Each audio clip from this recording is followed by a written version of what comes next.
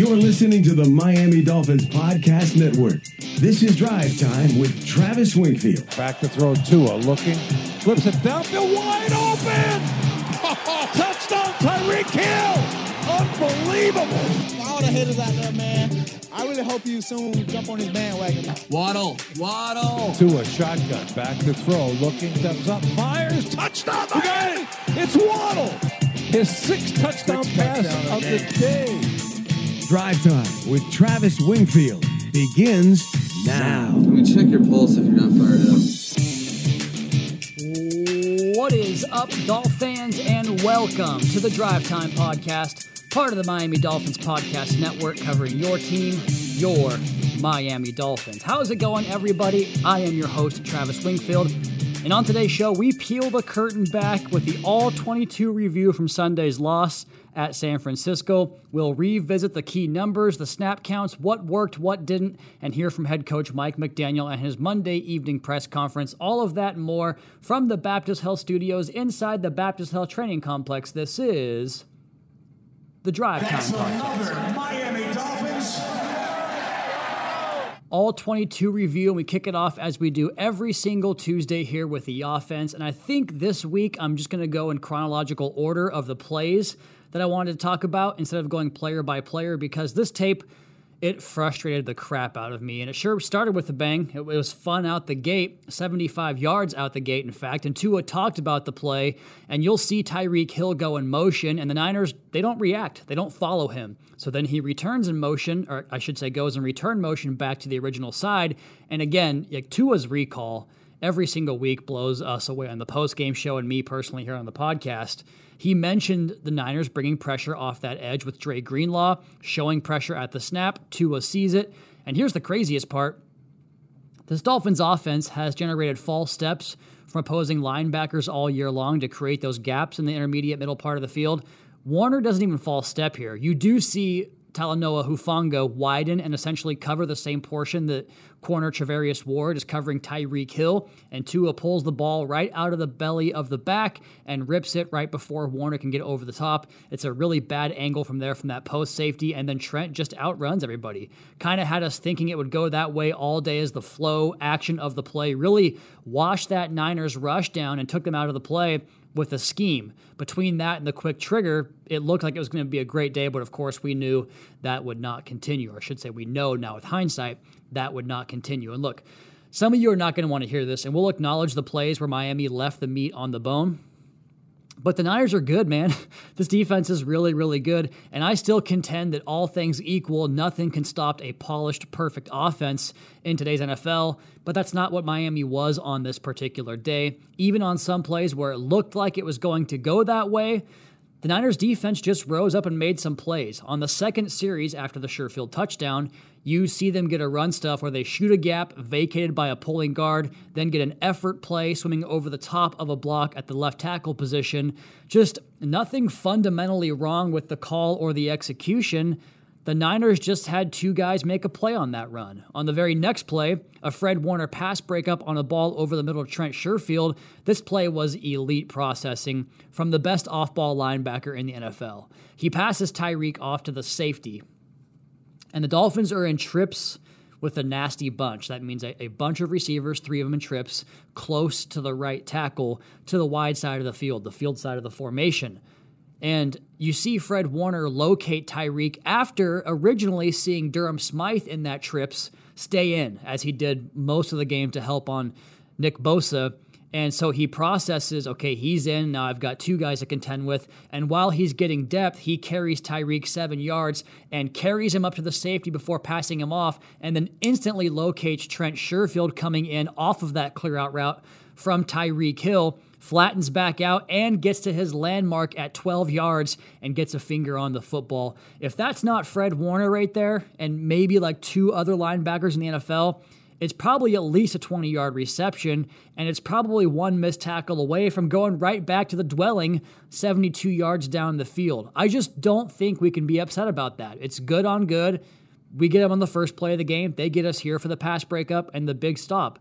Also, the ball had to come out when it did because Bosa somehow stays on his feet after a really wicked chip knocked him off balance from Durham Smythe, but then he turns it into the spin move back inside and actually propelled him right into Tua's lap. So just Warner and Bosa made plays all game long for this Niners defense. In fact, a lot of guys up front did. The very first play of the next drive is another good example of how well coached this Niners defense is. Usually, you see players react right at the snap, and if you go to the tight shot of this, Jeff Wilson's only rush of the entire day, by the way, the opening play of the third drive, they don't move initially, but then this beat after the snap, you see 54, 57, and 51 all move at the exact same time. They key it as quick as you can, and then 51 closes down for the stop on the backside. The deal with the run game all day was pretty consistent in what was wrong with it. They kept shooting gaps, in particular the B gaps. They were knifing into the B gaps and causing disruption against pulling guards, against some of the reach blocks that Connor Williams wants to hit, and we just couldn't protect those inside posts from the tackle positions frequently, if at all. And you would see throughout the course of the game, 98, 91, 56, 90, all making plays at various junctures, just shooting the gaps, getting upfield, that Chris Kusarek upfield one-gap penetration style. We talked about it in the preview. Could the Dolphins be the first ones off the ball and negate that action against them? They made it tough on the Miami Dolphins offensive line doing that, and it made the run game really non-existent throughout the course of the game. So that was a tough thing to overcome. And we heard Tua talk about the angles and the communications being off on some of the throws. Man, there was a 2nd and 7 throw on the third possession where another chance goes by the boards. Tua gets a clean pocket on a play that's well covered downfield, and it's actually flow to Ingold for a screen and then 2 men downfield, and one of those guys is Tyreek. And they're covered originally, which has Tua kind of scrambling within the pocket, and you see Tyreek run to the post, and man, he might have had a long touchdown there, and it looked like Tua coming up off the pressure from Nick Bosa, once again off that right tackle. Tua hitches up, and it looks like he can load up for a deep shot to Tyreek, kind of running against a similar defense that we saw on the touchdown against a vacated post there with outside leverage and Tyreek running to space there, but he chooses not to go in that direction, and he pulls it back down and scrambles further, and then Waddle comes across the field on this delayed over route into this pocket of space away from the hook zone where you have a linebacker kind of camping out, waiting to pick him up, but Jalen outruns that and takes his route right down the line at the 40-yard line. Tua throws it from his own 23, and the ball goes to a location upfield where if Jalen had angled his route upfield, he might catch it and go the distance. So where he was and where the ball that Tua Tagovailoa threw just were not on the same page. It's a good opportunity for a correction and to get better from that one, but I wonder what the thinking was there on that play, because one guy was thinking one thing, one guy was thinking the other, and that was the case a few times, and it was costly in this game. The next play is either a bad ball or another instance of just not being on the same page. Waddle runs his hookup route 5 yards beyond the sticks, and the ball short hops him. It's really good timing and anticipation because Tua throws it into this pocket, again, this vacated space of grass before Waddle comes out of the break, and by the time the ball's there, the pocket's open. That's threading tight windows with anticipation's been Tua's game his entire life, and he does it here, and they've been connecting on that play all year long. But because Waddle is 5 yards beyond the stick, the ball short hops him. Now, I can't tell you if Waddle should have been closer or if Tua should have thrown it further.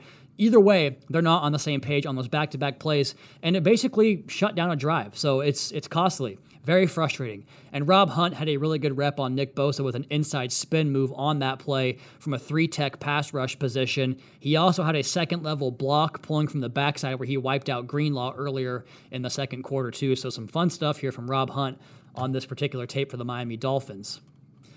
On the very next drive, another crossing route to Waddle that we cannot find a hookup on.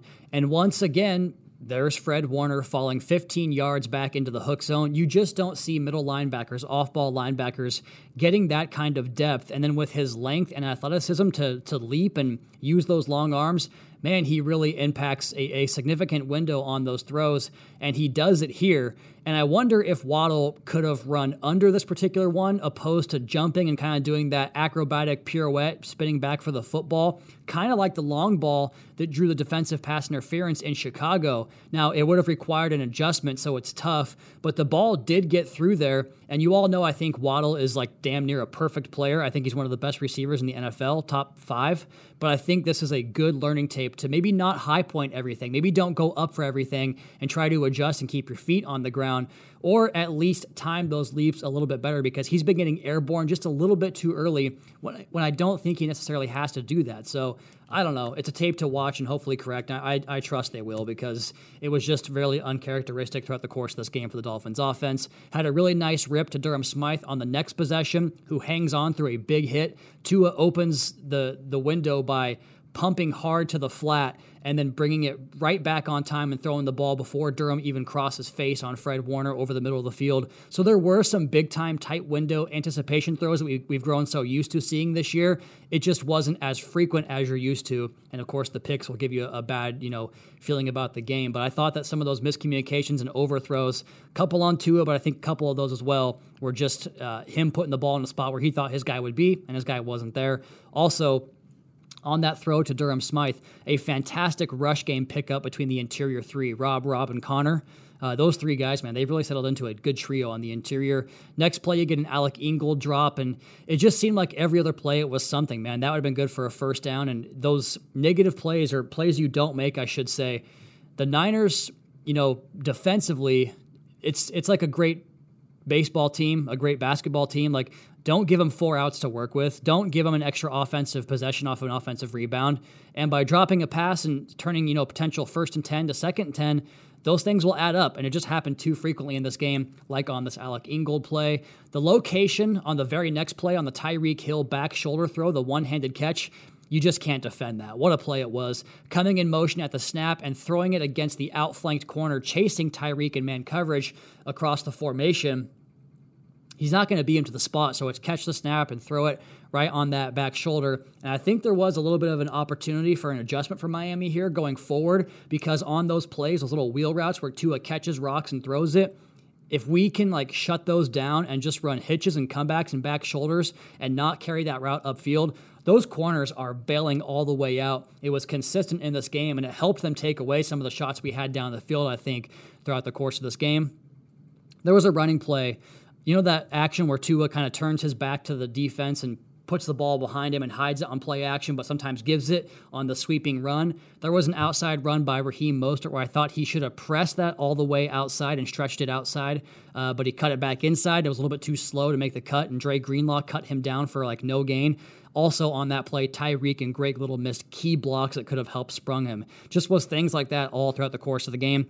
And oh man, we might have had Waddle for a touchdown on the field goal drive late in the first half as well. There's a short pass to Ingold where it's the 3rd catch of the drive for Alec Ingold. And Waddle's coming across another one of those over routes, and Tua just did not see him. I think it was a high degree of difficulty on the throw, but he's made that throw all year long. Kind of like, again, going back to the Chicago game, that touchdown pass he threw to Waddle where Waddle came back and undercut the defensive back to make the touchdown catch there. Later on a drive, Niners had 12 men on the field on 3rd and 1 on the sack before that field goal. And we motion opposed to calling a play or to snapping the football. If you just snap it and throw it away, would have been an easy first down, but we let the Niners defense get off the field. And on that play, man, Jeff Wilson had a rough rep. He takes his first step out wide, and that was all Nick Bosa needed to get back inside to get to Tua, because if he had any sort of time, once again, Waddle is coming open across the field to that pylon in the front part of the end zone for what could have been an open shot for 6. It could have been as simple as just stand in the way and basically seal off Bosa and allow Tua to roll around you. Even if Bosa has to run through Jeff Wilson on that play, it still would have been an effective block. We just needed a speed bump, and it wasn't even that, and it allows Bosa to end the drive. The frustration continues. Then, gosh, man, that miss to Wilson, the deep shot to Wilson, that one really hurt. They wind up getting him on a little wheel route against Greenlaw with Waddle running the safety completely out of the play to the post, and Tua's timing could not have been better. The pass protection on that play was really good, and the ball meets Wilson 20 yards downfield with the nearest defender 5 yards behind Wilson, but we can't connect. I don't know who's in the right, who's in the wrong there. We're not going to speculate on that one, but it looked like the ball drifted outside a little bit for where Wilson was headed. That one hurt the most. Very next play, Tua tries Craycraft, but he's covered well. And on this play, Tyreek comes open in the middle of the field, and he should have thrown that one to Tyreek Hill. Too bad we couldn't get the football to him because they turned him free from the backside of the formation, and Fred Warner was chasing to keep up, but that's obviously tough for anybody to do, especially a linebacker against Tyreek Hill. Next drive, we get a deep dig to Tyreek Hill, open again, and this throw is too high. This is one of Tua's misses.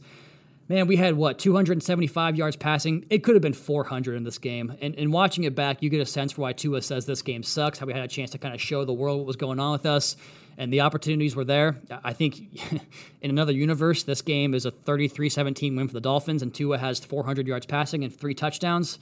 And we feel much differently today, but it is what it is, chance to get better. We discuss, going back to some of the positives, nuance and intricacies on this podcast a lot with the quarterback position. And the ball handling, the play action fakes, all that stuff, it creates the need for a lot of different setups and different footwork for the quarterback position. And that's a prelude to me saying that the comeback route where Bosa got flagged for roughing the passer, that was a great throw by Tua Tagovailoa. He's getting his feet right after Ingold and Williams collide in the backfield, so he has to make this flat-footed throw because he has to get away from pressure and kind of get his feet aligned with his progression reads to the front side of the formation and come backside, and he layers this beautiful throw, flat-footed really, between 3 Niners defenders, and a great job by Tyreek to run the route to depth, press the safety, and come back and make a tough catch. It's a 30-yard air throw from the far hash, flat-footed, and he peppers it out there. The first interception was threefold and a microcosm of the entire day. Arik Armstead gets a good pass rush on Rob Hunt and is bearing down on Tua, and it's 1st and 25, so you're right on the fringe of field goal range after the holding call on the Raheem Mostert play took away a 1st and 10 from the 13-yard line. Now it's 1st and 25 from like the 42-yard line or 43-yard line. So I think Tua probably pressed on that play a little bit, but even still, the receiver falling down is why that ball got picked off. Now, Tyreek was open downfield, but it's not doable because Armstead gets pressure, beating Rob Hunt inside pretty quickly. With the red jersey in Tua's face, he can't step into that throw, so he slides and throws an off-platform ball, and it might look like a rushed or panicked decision, but the ball's right where it's supposed to be. Wilson just slipped and fell to the ground. That's really all it was. So a rough sequence, false start, 20-yard run negated by a hold, and then a breakdown and pass pro, a kind of off-platform throw, and a receiver falling down leads to a big play for the Niners. It was just that kind of day. Then the second interception, just the most un-Tua-like throw I've ever seen from him his entire career. I didn't see one of these balls on tape in college, not as a pro here at the Miami Dolphins. Tyreek runs a delayed speed-out route with Tua rolling his way. It's as pitch and catch as we've seen. The corner is 5 yards off, layup for a throw, and he missed it. He missed it high and behind, and it gets tipped up and picked off. I don't think you'll see him do that again. Like, he never has, and if he does it again, I'd be absolutely floored. I'm floored that he did it one time. What I love, though, is how deflating that moment felt, and with the defense getting a huge stand right there and allowing just a field goal on the opposite side of that interception, the offense comes right back, and it's 3 completions back-to-back-to-back, including a nice chunk on a rip to Tyreek to put us at the plus 45-yard line, and then the big strike. A very subtle hitch and pump pulls Hufanga, the middle of the field safety, out of the post, closing down on the Sherfield over route, and from there, it's Tyreek Hill in a foot race with Charvarius Ward, and there is not a human on earth in football pads I like to beat Tyreek in a foot race. Ball is perfect, cruise in for 6. The best part about this, Tua's hands separate when Tyreek is at the 28-yard line, and Ward still is on top. He's at the 25-yard line, but he's outside leveraged, and with the ball going back inside and descends at the 6-yard line, Ward is still behind it at the 4-yard line, but he's on the hash, and Tyreek's directly in the middle of the field, so he's basically got him stemmed and stacked the entire way. Cruise in. Good job leading leverage. Good job reading Hufanga squatting and driving and then locating the ball perfectly to Tyreek to run under it for a big touchdown. Really good job against a 4-man rush, too, as Durham Smythe had a great chip on Nick Bosa on that play. The third down throw to Sherfield that was overturned was a thing of beauty. Throwing against leverage with anticipation, great location, got to finish the catch, and then appreciation to Tyreek Hill for hanging on through the contact on that 4th down conversion, which, by the way, McDaniel mentioned it was a great play or a play call he felt great about. Alec Ingold's open, probably could have ran it for a 1st down, and if Tua pumps that to Tyreek and he had time to do it and the corner on the outside squatted, he would have had Mike Gesicki probably on a touchdown if he throws it up over the top. Just that kind of day, man. I'm not going to fault the quarterback for taking a 1st down and 4th down, but he might have had a big play if he had gone hunting for it there. Then he has a nice location throw and a quick pop to Craycraft, kind of like that throw to Tyreek on the game-winning drive against Baltimore, where he runs to a space and Tua just catch, rock, throw, and puts it into a space, and he kind of goes up and catches it off his frame. Good catch there by River Craycraft. And then on the first down Mostert run, just a few plays later, Rob Jones had an awesome wipeout block coming across the formation on Nick Bosa. And then we get to the Mike Gesicki ball. The ball's just a hair outside. I think if it's wider, it's a completion, but that wasn't the case. It stinks, man. It was the right call, but I think we had that, and I was just so confident they go down and score after that conversion, but the wheels fall off from there. It's a frustrating tape. Had every chance to make it 6 straight wins. Lots of yards left on the field. Did not execute enough to make it a game late, but I think this is a good tape to learn from and one they'll feel like they could have had with just 2 or 3 more plays. But that's the league, man, and that's how this game goes. The quarterback, I didn't think played very well. I don't think we got him the help when he could have used it. Run game didn't do anything, and some of the executions on doubles and chips and handling of Nick Bosa was not good enough. Pressure was a little bit too frequent at times, although for the most part it was good. But the running game, some inside post give-ups from the offensive line, some drops and some miscommunications. I think this game is the anomaly, not the norm. Trash the tape, move on. Let's go ahead and get to the defense. But first, before that, let's go ahead and take our first break on the Drive Time Podcast. Your host, Travis Wingfield, brought to you by Auto Nation. Hey guys, this is Matt Jones, Drew Franklin from the Fade This podcast. We got a great episode coming up, picks in all the sports, football, basketball, we do them all. But here's a preview of this week's episode. Do you think it's more embarrassing to dye your hair or to have hair plugs? I don't think either are embarrassing if you're not trying to conceal it and act like you didn't. Okay, so you think if you just come out and go, I got hair plugs. Yeah, like check out these hair plugs. I mean, don't just walk around, hey, tapping, hey, stranger, I don't want you thinking this is natural. You know, but I mean, do you have to do that with everyone you meet? Try to act like they, you know what I mean? Yeah.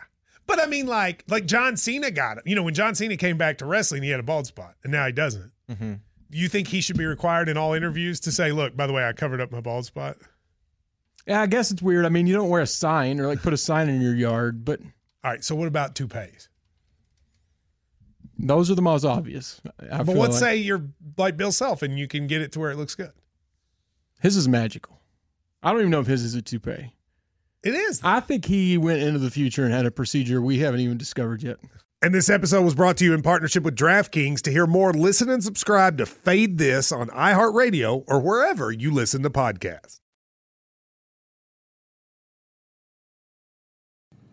We made it through the offensive tape. Let's go ahead and buzz through the defensive tape before we get to the stats as the Dolphins fall 33-17 to the San Francisco 49ers, 8-4 on the season. Again, everything right out in front of the Miami Dolphins. On this defensive tape, I thought it was pretty clear that the directive, regardless of the quarterback, was to shut down the running game, even on that opening drive with Jimmy G. I thought a lot of plays where you wound up with press man free looks with Javon as the free safety into the post, and even taking matchups like linebackers on Christian McCaffrey flexed out wide because they wanted to be gap sound and add extra guys to those extra gaps as the Niners create those extra gaps like we talked about on the Thursday preview podcast. They run a ton of formations and will add extra offensive linemen off of those varied formations. So you saw safeties coming down into the box. You saw linebackers mugged up. I liked Miami's plan to make sure they were never light in the box in that way. It did bite Miami a couple of times in the passing game because you get,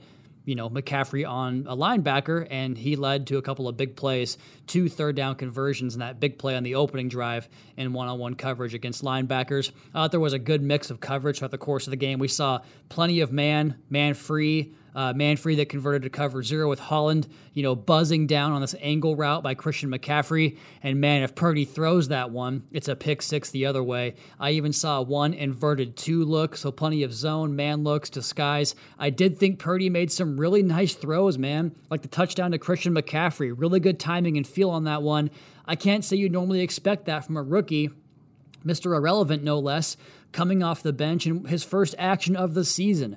Also a really smart offensive staff over there in San Francisco, right? Stuff like the tunnel screen to McCaffrey before that touchdown catch where Miami's walked up that pressure look and they just throw it right away from the blitz and it kind of gets out the back end the other way. Going to be lots of Zach Sealer and Christian Wilkins on this podcast. The very first play of the game, Zach rides the wave with Trent Williams on outside zone. And as they're flowing away, he has to then put his foot in the ground and keep Williams' momentum going while stopping his own, and he throws the future Hall of Fame offensive tackle off of him and makes the play along with Christian Wilkins, who beat his block on the other side of the formation inside to team up with his best buddy for the first of many run stuffs. And Christian's next play, same drive, stack and shed McGlinchey for a tackle at 2 yards. Next drive, double team, gets off it and brings down McCaffrey after a gain of 3. There was a third down conversion on that drive. Christian comes off, and they hit a 12-yard run with that rookie running back, the backup, I forgot his name, bending it back to the backside with no backside contain, and he checks back in the next play. And then it gets right back to more of the same. Like on the Niners' third possession, McCaffrey has a bend back run, and it's just Holland and McCaffrey with 15 yards of green grass and this wide open lane as the only man in his path to prevent him from the end zone. But there's number 94 who stops his flow, gets off the block, and makes the stop while McGlinchey is still engaged on the inside shoulder, half of his body. Some kind of game by number 94 he had out there. Several plays in the backfield, as we'll talk more about those here in the third down section. Sealer was also just awesome. He ran through a man for a tackle for loss on that tripping call on Melvin Ingram, which was not a right call. The next play, he has an arm over that just leaves the left guard flat-footed, wondering what the heck just happened. Just got flashed by Zach Taylor running by in a flash, I should say. He got a quarterback hit on a quick slant. Think about how quick you have to get to the quarterback to make that happen. His combo sack with Van Ginkel was vintage play from both of those guys. Sealer sets the pick on Williams, and that brings Aaron Banks, the left guard, to Van Ginkel's, or over to that side, and then Van Ginkel slants right in behind that off the pick, and when the guard comes back open to try to get Van Ginkel handled, he just stays on that inside post and crashes in, and they both get in there for the sack, and they draw a holding call on Banks as well. I want to just cover the third down plays because I thought independently they were basically the key of the game here, and this is where the Niners won the game on this side of the ball. First one of the game, Ayuk gets free running mesh on that first third down play of the game. If you can't get pressure on that mesh concept and they run that drag all the way across the field, you're not going to be able to handle that. And that's a man coverage look, and Miami did mix it up more after that. They get a sack from a cover 0 look on 3rd and 6 on Jimmy Garoppolo. Maybe we're going to see more man coverage against Garoppolo. Who knows what it would have looked like. They wind up bringing 4, and it springs a free runner who's Jerome Baker, and everything is bracketed downfield. And they use the defensive tackles dropping into the hook zones in this game, something I actually called for in the Thursday podcast with Christian Wilkins this time in the hook zone. And it was also a great job on the other side of the formation by Jalen Phillips, who had a one-on-one situation with McGlinchey, and he won his pass rush upfield to help hem Garoppolo in to help Baker finish that play for the sack there that eventually wound up injuring Jimmy Garoppolo. The first Purdy drive, 3rd and 3, McCaffrey one-on-one against Duke Riley, runs a jerk route. It's an easy first down. That's not a good matchup. Defensive pass interference on Kader Kohou. Let me just say this. This game was not decided by officiating, but this one I thought it was a bad call because or just that it was an unfortunate call because it looked like Miami had Purdy dead to rights. Everybody's plastered up on the original rollout, all covered up on the backside of the play. He puts his foot in the ground and commits the cardinal sin, throws it late back over the middle. And not just that, Ayuk's running away from him the other direction, and Kader sees it and follows it. Now, if Kader got his eyes back and recognized that this ball's going to float because he's kind of drifting from the throw, probably could have picked it off. But the reason the flag comes out is because Kader is playing the man. But I thought his timing was good. He put his hand between Ayuk to separate them. He just came back to the ball, and so the contact was a tad early. But I thought very good coverage and a really bad break there for Kader Kohou. 3rd and 2 after that, guess who? Christian Wilkins wins with quickness and gets a tackle for loss that brings out the punt team. 3rd and 5 on the next possession, they try a quick flat to Deebo Samuel, but Keon Crossan just reads it the whole way and puts his hand on the football for a pass breakup. It's looking really good the majority of that first half until we get to that drive at the end of the first half. And on the 3rd and 10 after that, Van Ginkel and Sealer sack.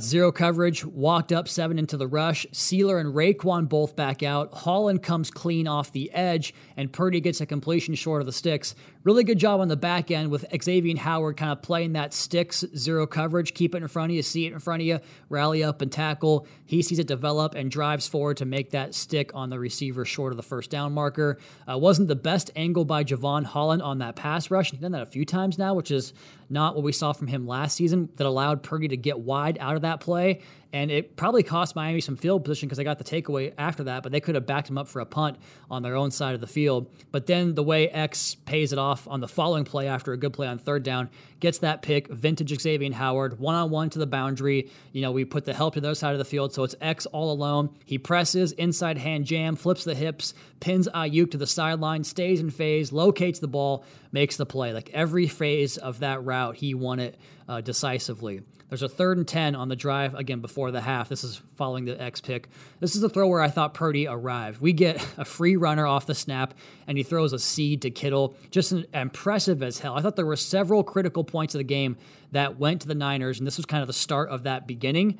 There was a big one at the end of the half as well, a 4-point play, the completion to McCaffrey for the touchdown. They created space, and Purdy read it all the way. There's not much more to say about it than that. We had the shell in the end zone, and guys were playing pretty deep over the top, and rather than making them part of the play 7 yards deep in the end zone, San Francisco just ran their 2 routes at the closest defenders to create, more of a cushion for McCaffrey to settle that route down, and he did. Purdy saw it, threw it right on the money. Touchdown for the Niners, 4-point play there to not have a field goal and get a touchdown out of it. The 3rd and 5 on the opening drive of the second half, they go to Jennings for 15 yards. Purdy does a good job here holding the hook backer the way we praised Tua for doing it and threw it with good timing into the window. I would have called you crazy if you told me this kid would come off the bench and play at this level. He played really well. It sucks, but he did. 3rd and 6, the same drive. Ingram wins with a dip and rip to turn the corner and finish off a sack because on the other side, Bradley Chubb dented the edge and forced Purdy to double back. I thought there was a lot of examples of that where 2 guys would win, where Purdy tried to change directions and get to a different part of the pocket, but we had one that side of the pass rush as well. You get a 3rd and 3 on the next drive, and this is where I just didn't know Purdy could do this stuff. We get a free run with a delayed Duke Riley blitz. Purdy wheels out against a zero look, and McCaffrey takes his route wide after faking the run inside and then angling back to the perimeter. And Purdy, against his body with 3 defenders bearing down, whips it out to turn a 4th and long, potentially outside of field goal range, into 4th and 1 from the 25, which they would convert on the sneak. And by the way, the effort on that 4th and 1 sneak, that's not this team, man. Sealer did a great job of stacking that up and really making the play, but we had guys standing around just watching the play and allowed Purdy to make the second effort and get the first down. That's going to be, I'm sure, a chew job on the tape. 3rd and 14, good pursuit to get Ayuk down on a screen. Here comes the field goal team to keep it 20-10, and then we get the short field on a quick change. 3rd and 5 right away after a great Rowe pass breakup on a Christian McCaffrey throw. Then you get Rowe and Holland carrying deep routes into the end zone on 3rd and 5. It forces Purdy to check it down. Jerome Baker comes up and makes a tackle, so it stays 23-10, stays a 2-score game after that bad pick from Tua. Then another critical one here, 3rd and 3 on our own 42. 23-17 game after the touchdown pass to Tyreek Hill, 11:45 to go. They try this rub and wheel route, but it gets congested and eventually opens up. But by the time it does, Phillips' pass rush had won, and it put a hit on Purdy and forced the throw to be errant. Then on the final one, the final key 3rd down of the game, 3rd and 1, nice play action boot to get Kittle one-on-one coverage against Jerome Baker. Purdy hits him first down, and they would get that big McCaffrey run a couple of plays later.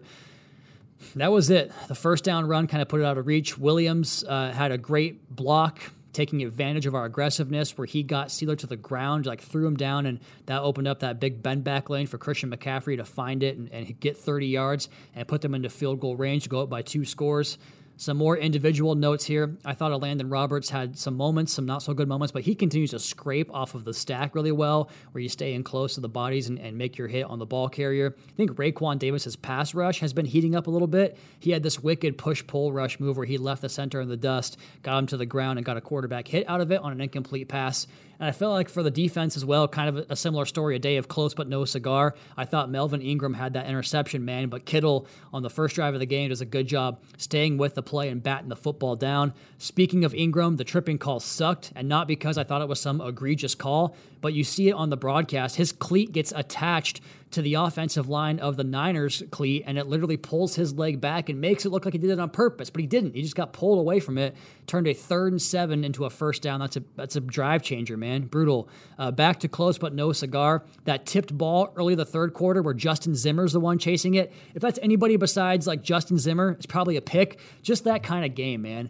Xavier Howard's pass breakup on that first Purdy touchdown drive was really high-level stuff. Javon buzzes the crosser and flies upfield, and X has to get back underneath Deebo Samuel after playing outside leverage, and there's nobody in football I'd rather have undercutting an in-breaking route than Xavier Howard. Ball's a little bit behind, which I think helped generate that contact, but X puts his foot in the ground and drives on it. It's textbook play. Really good job covering Samuel. I also hated the DPI call on X later in the game. That ball was uncatchable. I don't like it at all.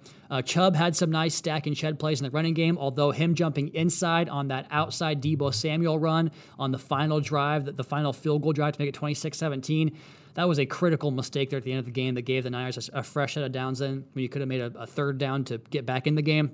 I thought John Jenkins had a nice game from him, his best of the season. Some nice two-gap textbook lockout reps. Thought Van Ginkel had a great edge on the first play of the final drive, keeping the outside arm free and strung that play out.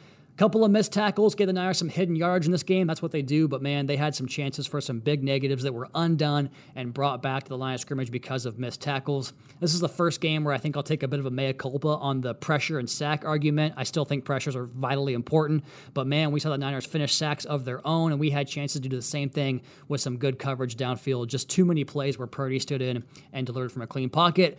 All things told, I feel like they had their chances. Even watching the tape back, I still find myself saying, man, we could have won this game or had this or that, and the game goes differently.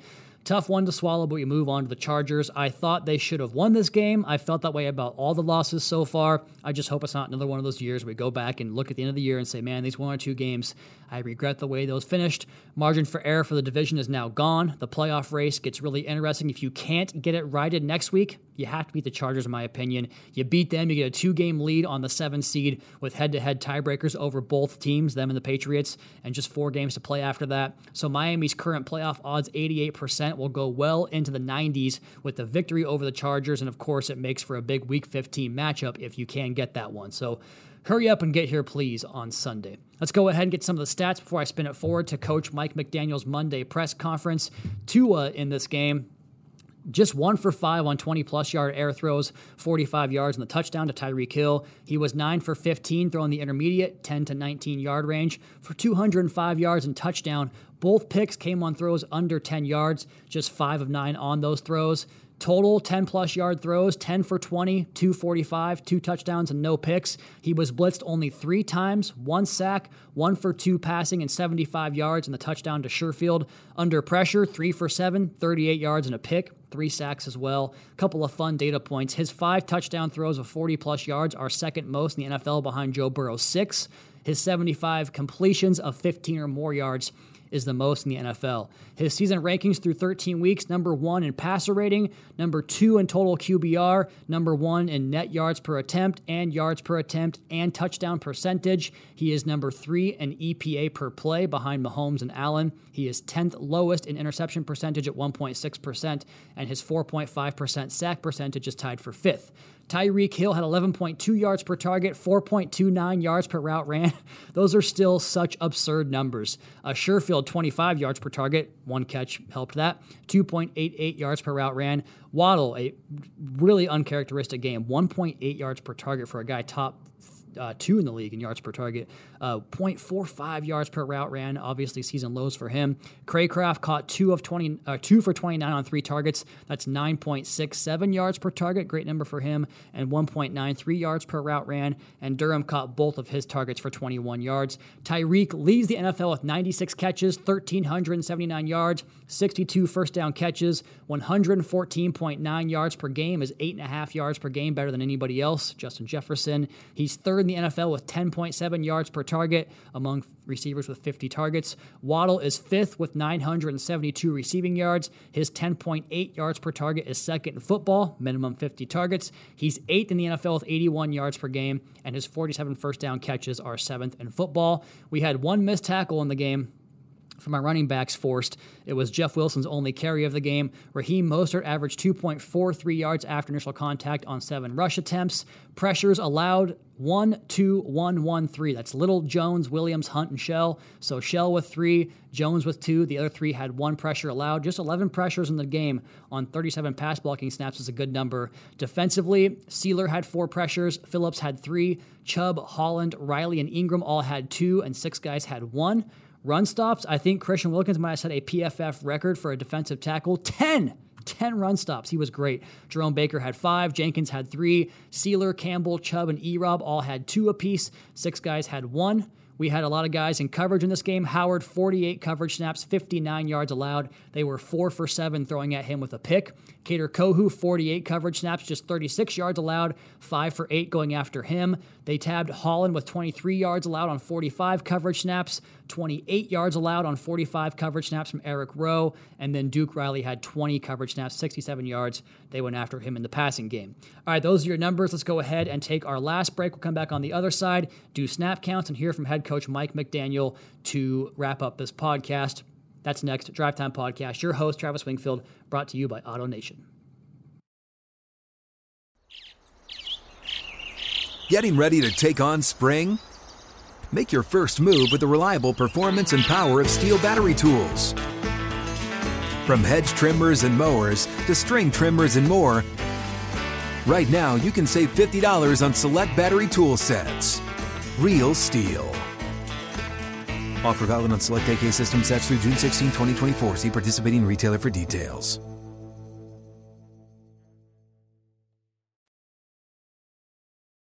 Couple of news items back in this side of the Drive Time Podcast for you guys. The Dolphins signed offensive tackle Eric Fisher, formerly of the Chiefs and Colts, former number 1 overall pick. He should come in and help as Austin Jackson goes back to the injured reserve. Just a short season here for Austin Jackson. Sucks to see it, but he is going to be down for some time now. We also get flexed on Week 15 against the Buffalo Bills, 8:15 kickoff on Saturday night in Buffalo, so a short week, going to be a rough go there, flying all day Monday morning, basically wasting your Monday and then coming back and trying to get ready for a short week to go back to Buffalo on Friday. That is a tall order. Snap counts before Mike McDaniel's Monday press conference. We had the offensive line went wire to wire, just 46 snaps for those guys in the game. Tua took all but 1 snap. Of course, Skyler had the other one. We had Tyreek 39 snaps, Sherfield 30, and Waddle played just 24, so half the game for Waddle fighting through injuries there. Hopefully he's going to be okay. The running back workload goes back to Raheem Mostert. He had 61% of the workload. Jeff Wilson had 37% of the workload.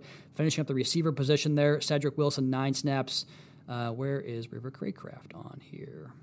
20 snaps for River Craycraft. And then tight ends, Durham Smythe, 27. Mike Gesicki, just 9 snaps in the game for Gesicki. And Tanner Connor played 2 snaps. On defense, 3 guys went the distance, Holland, Kohu, and Howard. That's pretty uniform these days. That's 84 snaps. Eric Rowe played 80. How about Christian Wilkins and Zach Sealer both giving you 90% workload? 76 snaps for both of those guys is insane. Also on the defensive line, Raekwon Davis gave you 49. We got 26 from John Jenkins and 13 from Zimmer. In the linebacker room, Jerome Baker leads way for 74 snaps. That's 88%. Erob plays 56 snaps. Phillips played 55. That's 65% of the workload. Chubb gave you 48. Van Ginkel 31. Duke Riley 30. Lots of snaps to go around here. Melvin Ingram 21 snaps. And then in the defensive secondary, Eric Rowe played 80 snaps. That's 95% of the workload. And then a big drop off from those top 4 guys down to the next ones. Verone McKinley played 7 snaps and Elijah Campbell played 5 in the game. Let's go ahead and get to Mike McDaniel's Monday press conference.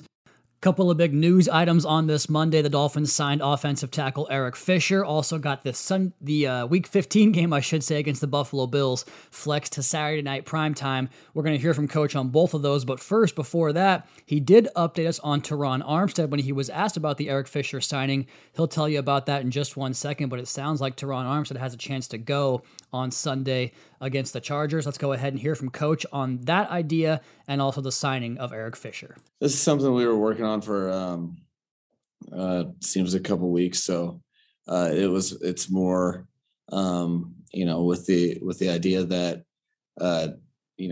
our intention is to have our season longer than the regular season, in that being both pretty thin on the roster and seeing an opportunity to add a player of high quality with a big time game experience. So it wasn't necessarily reactionary to Teron as much as it was trying to take advantage of there being a player out there on the market that can make sure that there, anything unforeseen, that we can have a high quality play in the most important time of the year. I went ahead and spliced this next question a little bit that was posed to Coach about how you express the importance of this game to the team against the Chargers. All pretty important. But I thought the way he attacked this question was indicative of the feeling around the football team about a missed opportunity, one that kind of went by the boards, but also the eagerness and the, I guess, ability to respond in a way that's going to make Dolphins fans very happy and very proud. Let's go ahead and hear this from Mike McDaniel. And this will be a theme throughout this press conference. You'll hear from him when he talks about corrections in the passing game later on as well. You can tell he feels they missed an opportunity in this game. Here he is talking about the importance of this Chargers game and how fired up guys are already on a Monday to play next Sunday. And the biggest thing is that, guys really wanted to try to get the victory against a very good opponent in this past game. And, that didn't happen, but we feel like there's some definite places where we can get better from it. And, the next game can't come fast enough. So guys are eager to get started on the Chargers. And, you always try to really bask in the opportunity to play in front of the national audience. So I think the team really relishes the opportunity to play a good football team and get back on track after the 1 week hiatus. And of course, the question about the Buffalo game getting flexed to Saturday night and a short week coming up, which sucks, and Coach acknowledges that. But here he is talking about that short week and the Buffalo game, the quick turnaround, flying all day Monday morning, playing a game the following Saturday night on the road. Rough go. Yeah, no, you're right on both fronts. We are very much focused on the Chargers, but there will be an adjustment to the schedule. It will be somewhere in between what a normal game is and what a Thursday night game is, because that will be a challenge, but that's something that I think is important across the board for when we get to that point that players, coaches, they take it as a challenge that I don't want anybody spending any time feeling sorry for themselves, and I don't think our team will.